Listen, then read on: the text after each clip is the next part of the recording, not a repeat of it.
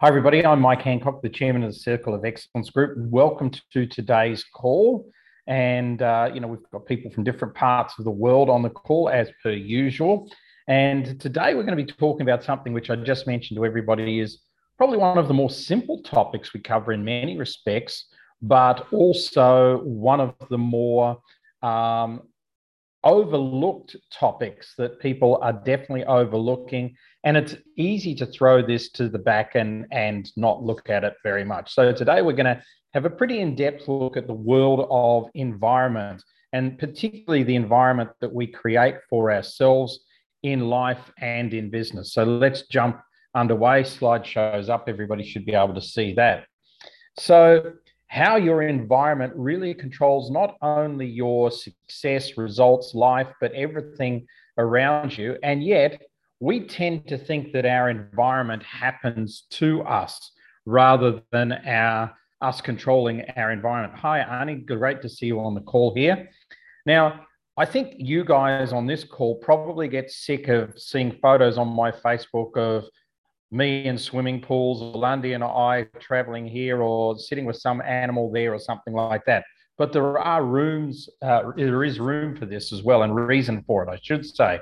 So as we get underway, we're going to have a look at why we do what we do. Not saying that what we do is necessarily the best way to do it, but it's worked very well for us for a number of years and kept me sane and on the right side of the tracks.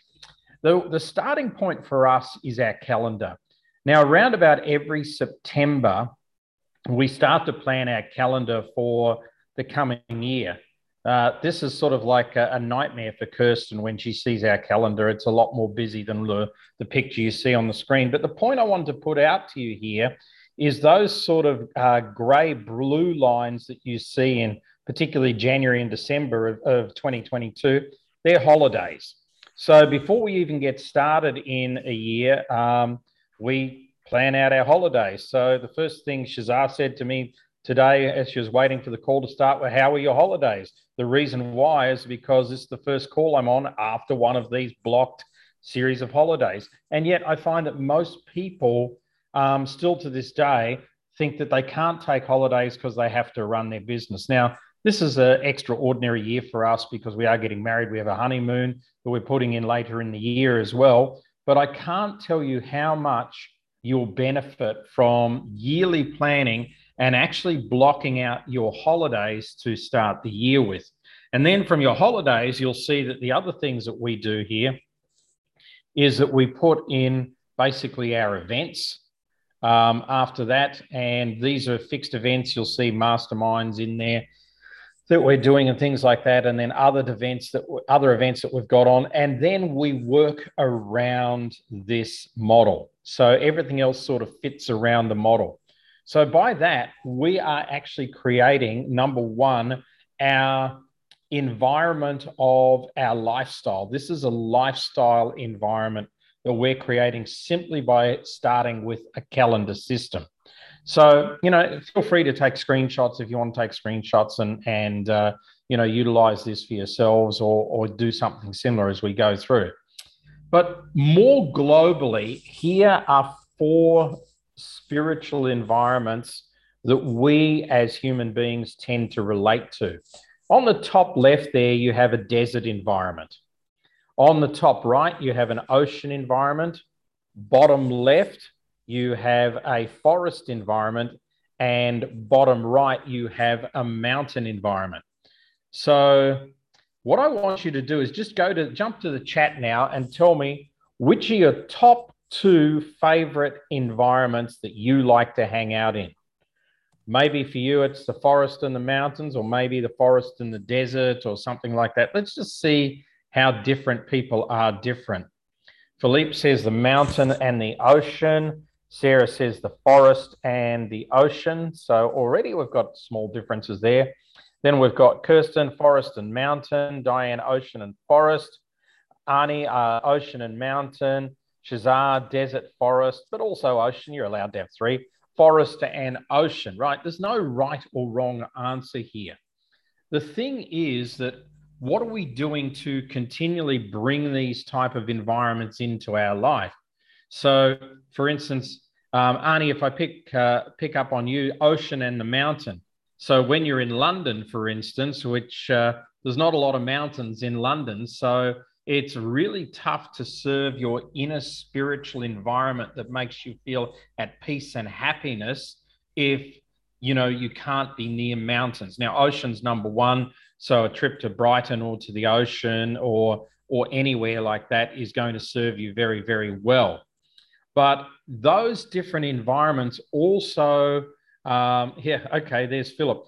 Interesting, you haven't been to either for some time. And there's a good learning for you, Philip, as well, is, you live in Wellington, ocean's number two. There's lots of great forests around Wellington as well, even just to poke your nose in and head up to the Wairarapa for the weekend and do something like that. We have to ground in an environment that is our spiritual home. And for instance, for Lundy and me, it's ocean number one, desert number two. Now, Shazar's probably my only desert friend here. No, Andrew's got a desert in there, I see up there. So, we're very lucky in living in Cape Town is that we get to serve those two environments very much. So that's why we feel pretty grounded, I think, a lot of the time. And often it's as simple as just like what Philip said here, that he hasn't been to either of his, favorite areas for some time. Particularly your number one is the one that you should focus on, which is your forest, Philip. If you feel slightly out of sorts, if you're not sure what's quite wrong, if things aren't going necessarily the way that you want them to go, then most definitely you should jump into that environment as soon as you can. And the ocean for us is interestingly doesn't mean that we have to be in it. So just the same as a forest or a desert doesn't mean that you have to be in it. I mean, we live right on the ocean. If I look to my right now, I see the ocean. We've got 40 kilometers of oceanfront coast in front of us. But, occasionally we walk on the beach. Sometimes we go down for a sunset. But, we just having the ocean there all of the time is incredibly grounding. So make a note for yourself before we move on of what your favorite area is at the most, and then make sure that you actually take some time to spend in that.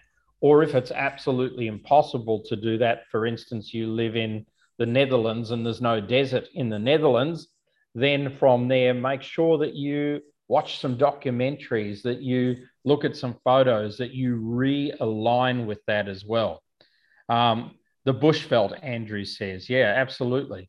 Well, to me, that's a desert style of environment rather than a forest style of environment. But pick one. These are the four main ones that you get to choose from. But of course, like all main things, there's always minor things as well. Let's move on. I'm interested to know, out of these, which do you feel is an environment that is quite productive? In other words, which is a good productive environment out of these three photos? Just assume this is number one, the big photo, then the top photo is number two, and then the get shit done photo is number three.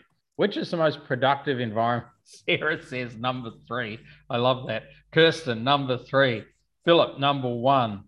Depends on what you want to get done. Oh, ever the politician, Andrew. You thought about getting into politics?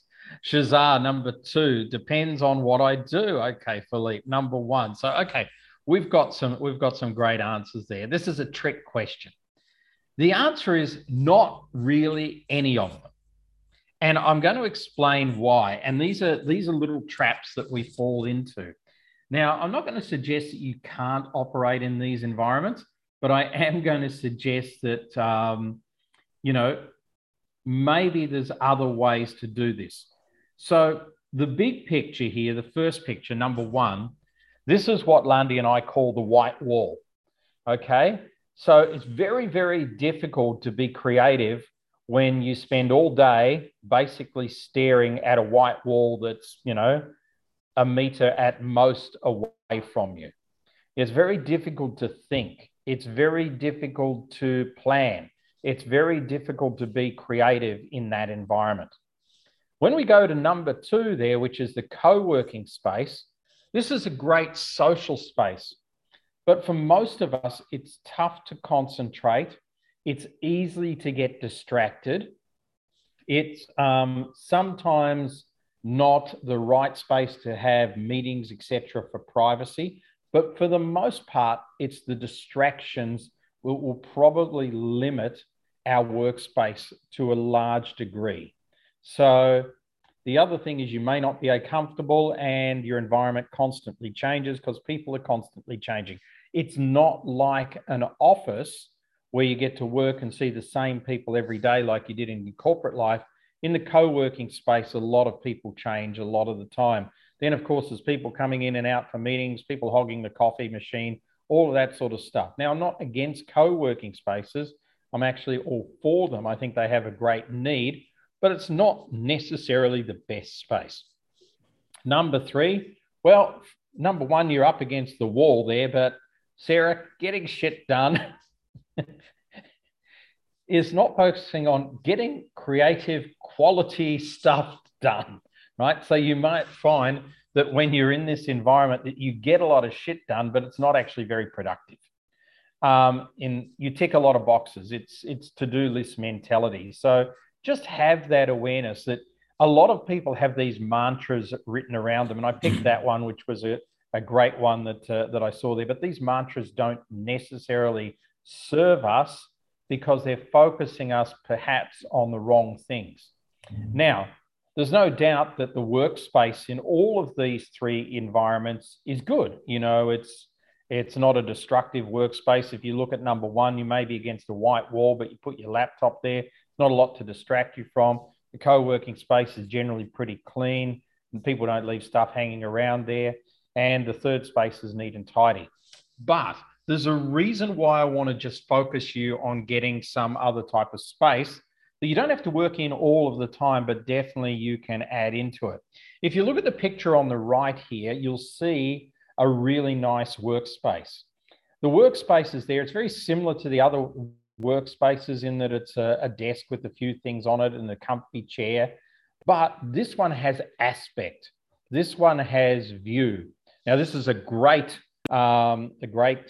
position for a forest environment person because they're not in the forest here, but they can see the forest. So it's a fantastic environment. But the reason why this is such a great environment for us as entrepreneurs is because of our pineal gland, the eye of Horus, as it's called, right? So the pineal gland is the thing that basically creates our activity and not our activity, our creativity. That's what I'm trying to say. Creates our creativity.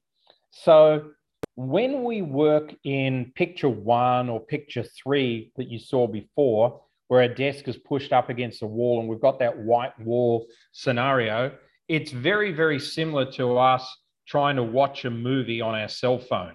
And whilst we can watch a movie on our cell phone, you know, there's a big difference to watching Top Gun Maverick on our cell phone and going to the cinema and seeing it on the big screen.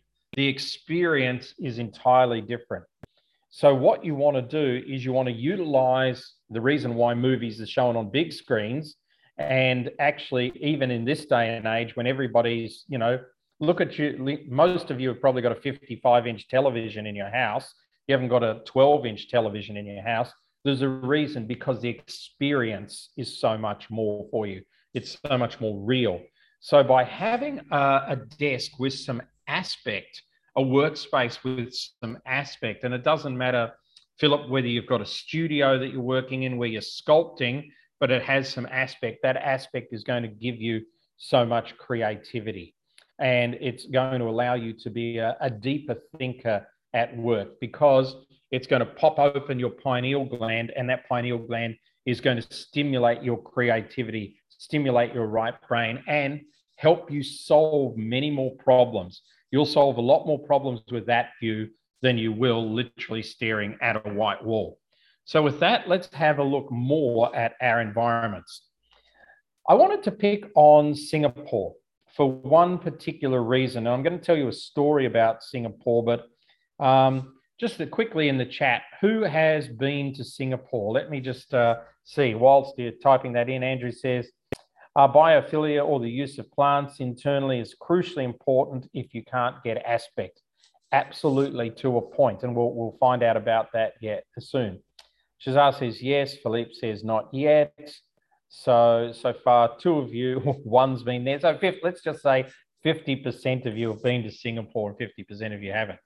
Okay, not for 30 years. Boy, has it changed, Andrew. No, Arnie, that surprises me, actually. I think you'd enjoy it. Yes, been. Okay, great. So, perfect. So the thing about Singapore is it is the city in the world that has been designed on feng shui principles, which basically means wind and water. Feng shui means wind and water principles. It's the principles of the elements. It's the principles of being fitting in with the natural environment and being part of the natural environment. So there's a building in Singapore, for instance, two banks, and it's on one of the quays there, not Clarke Quay, Boat Quay, which is the finance district there. So that building, basically, you'll see that it has a big hole in it, a big hole in the middle. So the bank next door doesn't have a big hole in the middle. This bank does have a big hole in the middle. Why is the hole there? The hole's there to let birds fly through the building because that's their natural way, rather than having to try and fly over the building. And the architects and the creators of the building felt that by allowing birds to fly through the building, they would be allowing the natural flow of life to happen, and they would be at one with the natural flow.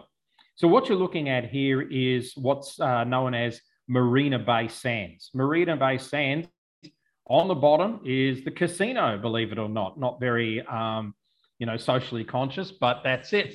One of the biggest casinos in Asia sits basically underground under there. Those three buildings you see there are basically hotels. And then on top, you see a big boat. And that's the swimming pool, bars, and sort of nightclub area up there. In the foreground, or in the background, you see some seashells there. In the foreground, you see the lotus flower on the left. And this is called the pavilion down the bottom there.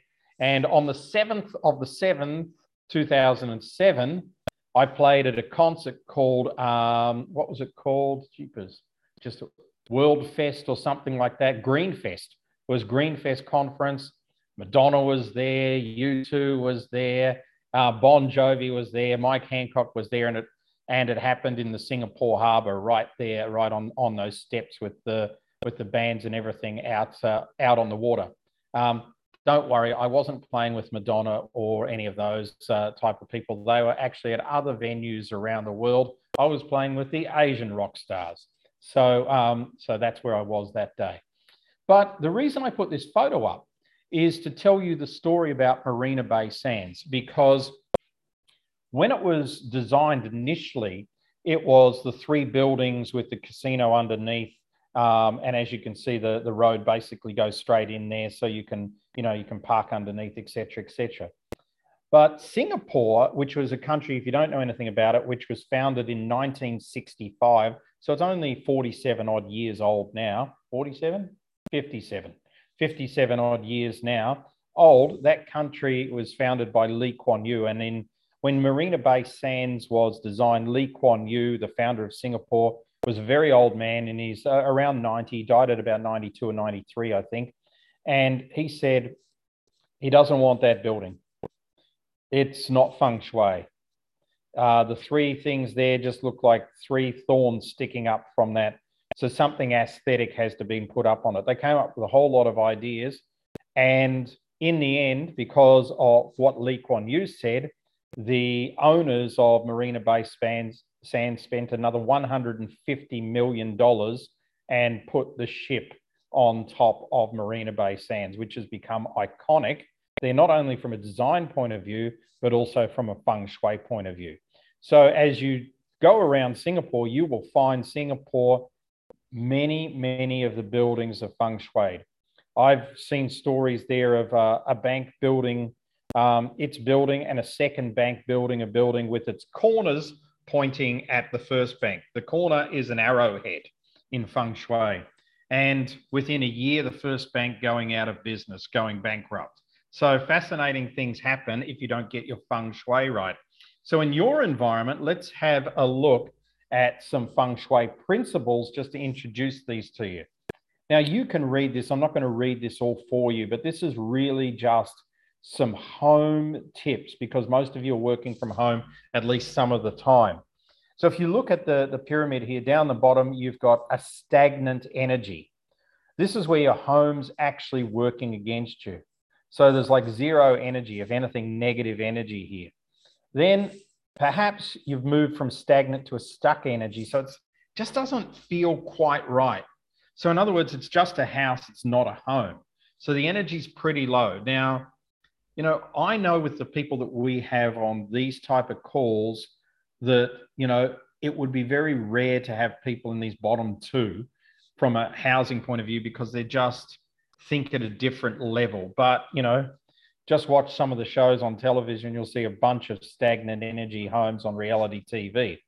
We move to the top, we're in a shifting perspective here, which is the home is a bit feeling supportive and it's almost like you're ready for breakthrough. And then you've got a home that's flowing. Now, you may want to take a screenshot of this because what I want to show you next is how it looks in reality from a home perspective. Now, I would suggest here, some people are probably going to immediately flick off their cameras or change their backgrounds because I go, is my house like this? Is this where I am? No, don't do that at all. That's not the idea here in any shape or form. But the idea here is to show you how subtle the differences are from actually having something that is basically something that's not working for you to something that is working for you. So let's go. So in number one up here at the top left, that is your home working against you. That is stagnant energy. Whereas number two, which seems to be in the top right, which seems to be in some semblance of order, this is actually quite a bit stuck energy. So it's sort of like, I don't quite know what to do with things. I've got these few books. I'll put them there. When was the last time you ever picked them up? Right? Probably never, et cetera, et cetera. So it's it's not stagnant, but it's stuck. The third one there is this is a shifting energy. So we've set up a nice workstation here. It's ergonomic. We've got light. We've got the plants, Andrew, as you said before. So it's good, right? You know, it's a good workspace. But then number four, you know, he's got his or she's got her vibe there with the cool LPs, right? Like to listen to some music, great aspect, you know, looking out to the garden there, et cetera, et cetera. So this is really fantastic way to actually, you know, have an office set up. So when you look at this, what you'll notice is this is subtle differences. It's, you know, and looking at, you know, if you look around your workspace right now where you're at, this is really managing those subtle differences and trying to put yourself in an environment where you have some aspect that you can look out on, where you have a nice workstation, where you don't have anything there that's really not necessary or that you haven't, you know, don't at least use once every couple of weeks or something like that. Then that would be a good way to start to set up your workplace. Now, I know many of you will say, oh, but I've got all my reference books around me and I've got this and I've got that. You know, the bottom line is you have to like it, right? So this is not Mike telling you what to do. This is Mike giving you some aspects of feng shui. So you have to be comfortable in your space. But if you're not comfortable in your space, then use what you're getting here as a signal to maybe this weekend change your office around, rebuild your workspace. If you do that, you're going to feel so much better. Let's move on. So here's some tips from a feng shui perspective, and I've tried to keep this light, but I do want to give you a couple of big ones, all right? So if you look here, directions are very, very important in energy. So what's at your north? First, you have to know what's at your north and south. from a home perspective, etc. So, you know, we're very lucky at our north, basically is the entrance to our home, which is a good place to have an entrance to your home, is in the north. And we're also lucky that our fireplace in our home is in the south, which is a good place to have a fireplace. So if you look at where wood should be placed, where any metal should be placed, where any earth should be placed in your home, these are really representative, but they're strong principles of feng shui. They're strong principles of being at one with the natural flow. So again, you know, feel free to ask me any questions later on, or put any question in the chat or something like that. I'm not a feng shui master. I did study it 20 years ago in Singapore. So I did probably a week's course in it. So I understand the basics, and every property I've ever designed, I've designed from a feng shui perspective. So one of the most important things, and this is what I want to give you a tip for, definitely, is the bedroom in your house and the front door of your house. Now, you may not be able to change these, but you can definitely change them somewhat. So if your front door faces the road, money will pour out of your house. So you definitely have to have your front door not facing the road.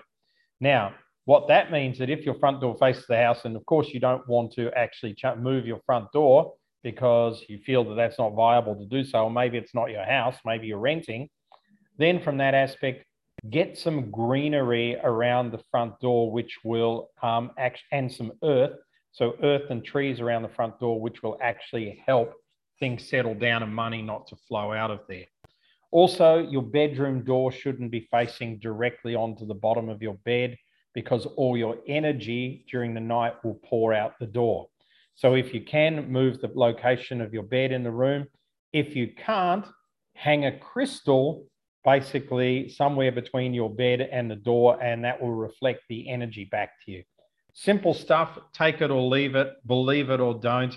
But if you ask the ancient Chinese masters, they will, any suggested resources? Yeah, that's a great question, Philip. Lillian Tu, T-O-O, is probably the biggest feng shui master in Malaysia. So she has a myriad of books and resources. But I would suggest if you just look at some basic feng shui models for the house, they don't differ much online, right? This is pretty old technology. So if you just go and do that, I think you'll find some good things. But if you want to dig into it, any of the Singaporean feng shui masters or Lillian would be great. Okay, let's move on. So the next part is, what do you allow into your environment? So I've got three things here that we as a human race are generally allowing in. And it's disrupting our environment totally, which disrupts your ability to keep focus, which disrupts your ability to achieve. The first one is really what we're putting in our mouths, okay? You've heard it before. I'm not going to go into health spiel, but processed food is just not going to help you from an energetic or environment point of view. The more whole foods you can eat, the more juices, the more tea, coffee, but not processed foods, right? Those processed foods create clogs in your brain and other parts of your body. We all know this, but this is a good reminder. The second one is, look, it's a kid, but toxic people screaming, environments with lots of noise, friends that are toxic, people who want to bring you down, people who want to constantly distract you and get you to go and play golf rather than being at work, or go for a beer or something like that. And of course, the big one on the right there is the one that we've all fallen foul of, is our phones and social media. You have to control that, particularly notifications. You know, notifications are waking some of you up in the middle of the night in your most precious hours for sleep. Notifications are interrupting you when you're just coming up with your brightest idea that you've had in 2 years. You know, according to Rescue Time, we pick up our phone an average of every 6 minutes during a day. Every 6 minutes, we're picking up our phone. We need to build a different relationship with our phones. They're a tool for us. They're not a crutch for us. So calm down on the processed foods. Get rid of as many toxic people as you can, including clients, out of your life. And just don't sit on your phone as much as you do, and don't send push notifications to your phone. So here's my next question for you that you can go to the chat with. What do you guys do to control your environment, to take control of your environment? I mean, look at the picture here. Here's a woman trying to do work and feed her children at the same time. This would be a pretty typical situation happening somewhere in the world right at the moment. So what are you doing to control your own environment? Let's see what you guys are saying in the chat. I'll be interested to see what you come up with. And for those of you that are listening here and not watching the visuals, this is what we're about to call dead air, as we're waiting for people to come up in the chat. So Philippe says, I'm trying to declutter, started in January with the workshop. That's great. Okay, very, very good. Turn off notifications. Yeah, great. And Philip, I don't know whether you had notifications on before or not. That's a good thing. Natasha, welcome to the call, Natasha. Mindset plus scheduling. Interesting. So I know our mindset is we've got to constantly improve our mindset, and I'm not against that. I'm all for it. But I think we have to take some actions as well. Sometimes the smallest actions can have the biggest result. Sometimes just cleaning out your wardrobe on a weekend can give us such a good result. So Matthew, hi, and welcome to the call, Matthew. I let my mind and body tell me what it feels like doing and focus on that, even with deadlines around. I let my mind guide me instead of the human-made concept of time. I think that's a really good way to do it. And I think some people would probably scoff at that. But honestly, I think that's probably a real key to this. Arnie says, my phone is always on silent and I limit my social media to 30 minutes a day. Fantastic. And she puts there max, right? So that's true. I actually have a setting on my phone for 15 minutes. So once I've been on Facebook for 15 minutes, it turns my Facebook off. So it's good to see we're all doing some things. Diane, I only look at emails first thing in the morning. Me too. And last thing at the end of the day, unless I'm working on quotes. I tend to do the same thing. I still meet all my deadlines though, thankfully, says Matthew. Very true. You will. I do a declutter every 6 months, says Kirsten. If I don't use something, I donate or toss it.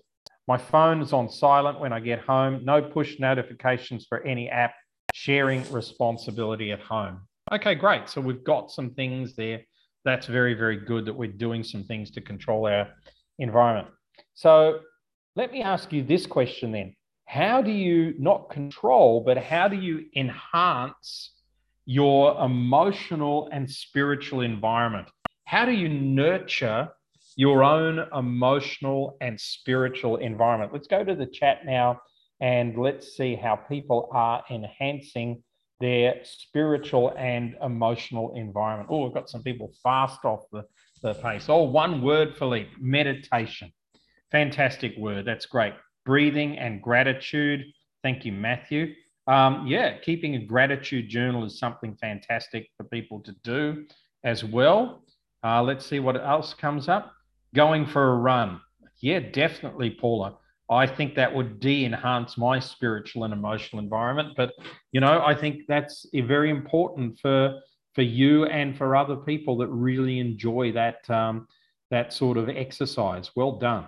So the thing is that you have to have something that does enhance your spiritual and emotional environment.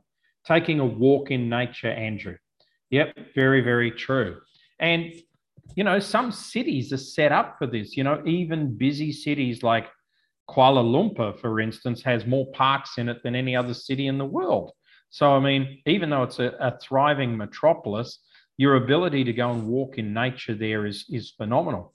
Natasha says meditation, spirituality, centering, exercise, healthy eating, sleep, hydration. That's a great one to mention there, Natasha, and hydration. So well done. Okay, so let's move on, because there are some other tips that I've got for you. You control your environment. You control the way in which you meditate, how long and what types of meditation. You control your holidays. You know, when people say to me, it's the first holiday I've taken in 5 years, I sort of go like, huh? Right? You control your holidays.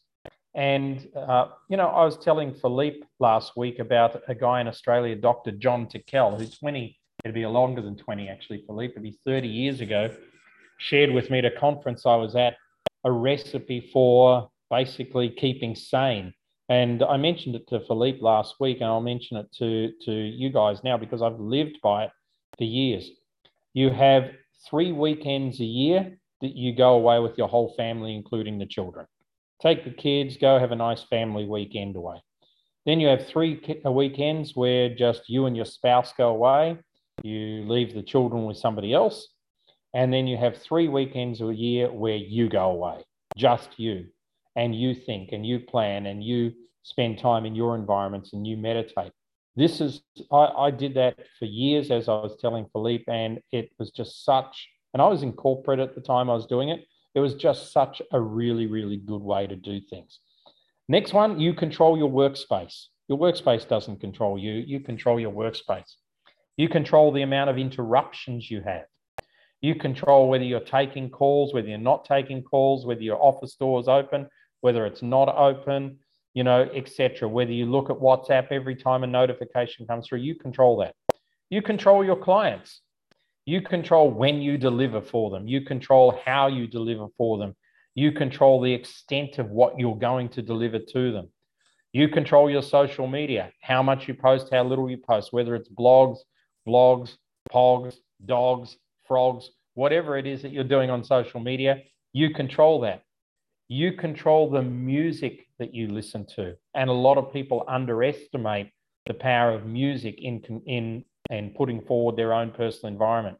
You control the food you eat, and you control the exercise that you do. And this is not an exhaustive list. It's just that there for us at the end of the page, but there's some of the big ones that you can control. So Andrew says, control in a corporate workspace is a huge issue that organizations need to deal with. It's one of the environmental, functional, and psychological aspects that most organizations don't deal with. Absolutely. They don't deal with control in a corporate workspace. Very, very true. Lucky they've got you. And then just finally, before we go to any input from anybody, you know, the way Lundy and I tend to control our environment is a combination of regular holidays, that's top left, animals, just being at one with nature and animals, top right, music for me, bottom left, big way I control my emotional and spiritual state, and right, our office environment. So the way in which we create our office environment, and whether it's cluttered, decluttered, all of that sort of stuff, because that's our workspace, whether it be at the office, which you're looking at there, or whether it be at home as well.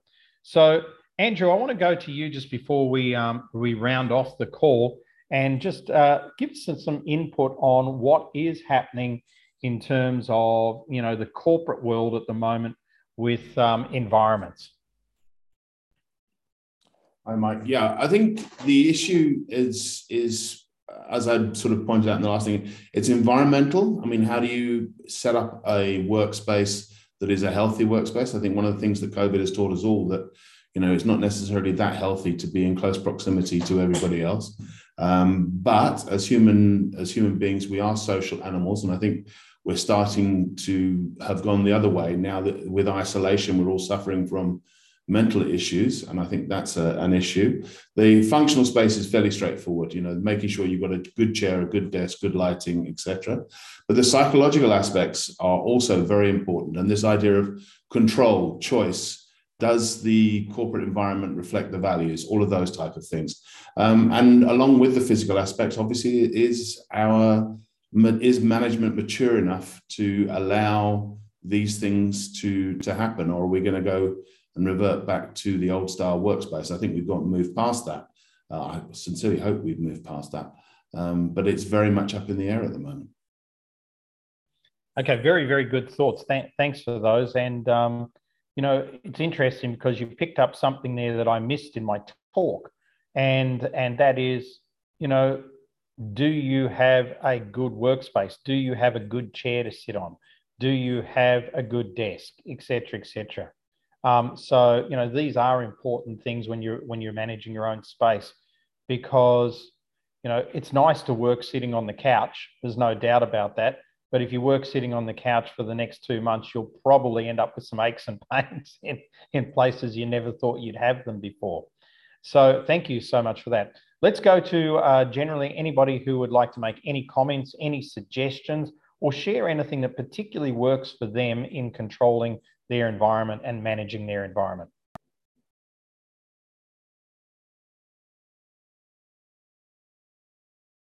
That looks like a no from me. So I'm going to say thank you very, very much for being on the call today. As I said at the start of this call, this is a very simple topic in that, you know, there's no formulas in here or anything like this, but it is probably a topic that has more to do with your success than most of the things that we talk about on our Tuesday webinars. I wish you all the best for the week. We look forward to seeing you next week when we have another fantastic guest on. Have a wonderful day, everybody. Bye-bye.